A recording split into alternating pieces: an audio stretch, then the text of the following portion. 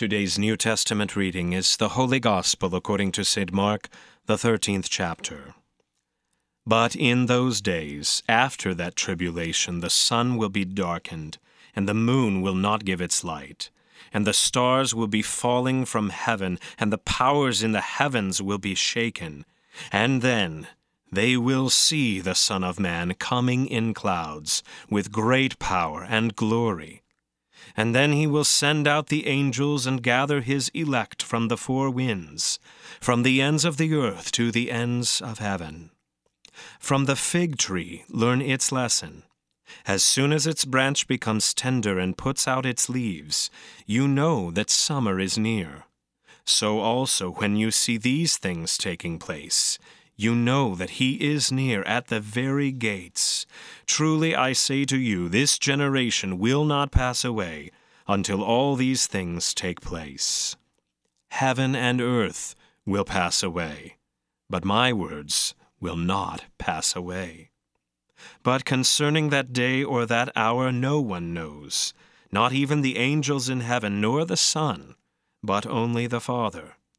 Be on guard, keep awake, for you do not know when the time will come. It is like a man going on a journey, when he leaves home and puts his servants in charge, each with his work, and commands the doorkeeper to stay awake.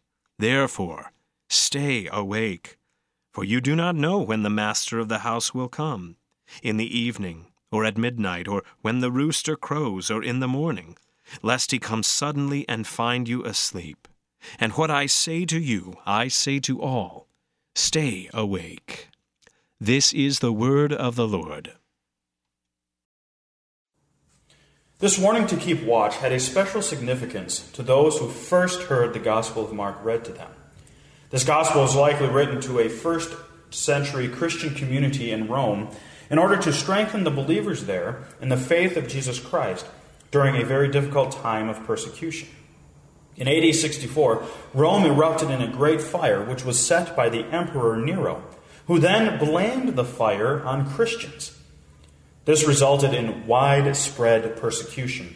Even martyrdom was not unknown among Roman believers.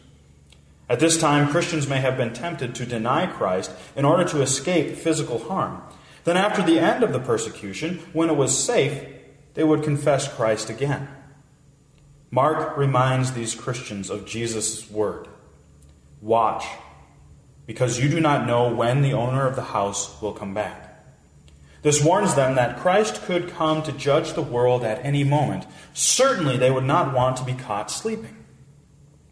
Today you and I hear these words in a different context.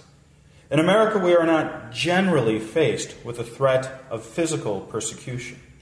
Maybe one day in our futures we will hear this text under the threat of physical persecution in the same way that the first century Christians did.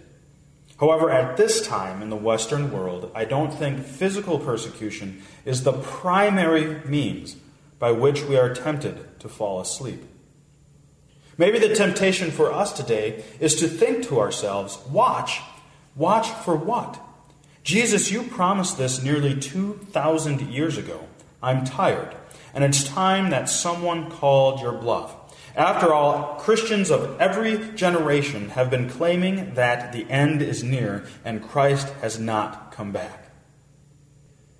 If we do not take seriously the word and promise of Jesus to return to us, then all too often we see God and even Jesus as being far off and not overly concerned with the things going on in the world today. And if God is not concerned about the world, we do not need to take sin seriously.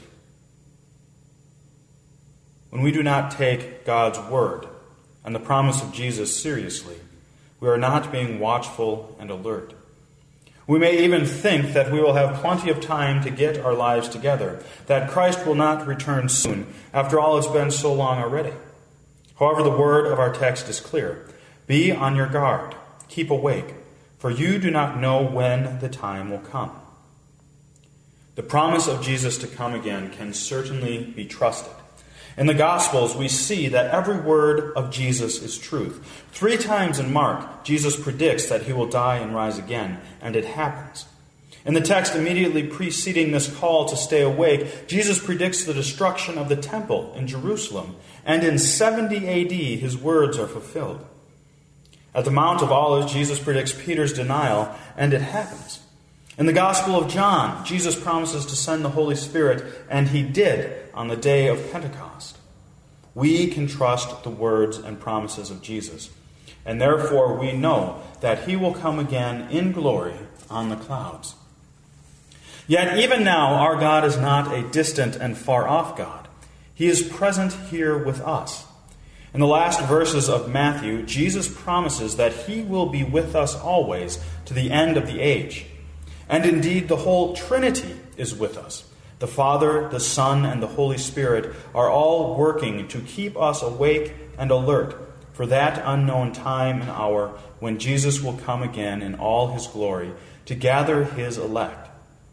And it's because of God's work, God's care for his creation, God's love for you, and his actions in our midst, that we do not have to fear that day when Jesus comes again. And that is why we eagerly watch and wait with anticipation the coming of Christ to usher in the end times. Jesus is coming back to his people. This is good news. We do not know the day or the hour of that day, but we know that God keeps his promises, and his promise is to come, to gather his elect to live in his kingdom. And until that time, he promises to be with us every day. Therefore, let us heed his warning to stay awake with full confidence that he is keeping watch with us, guarding our hearts and our minds from sin that would have us sleep, so that he may return to find us awake and waiting with anticipation. Come, Lord Jesus, quickly come. Amen.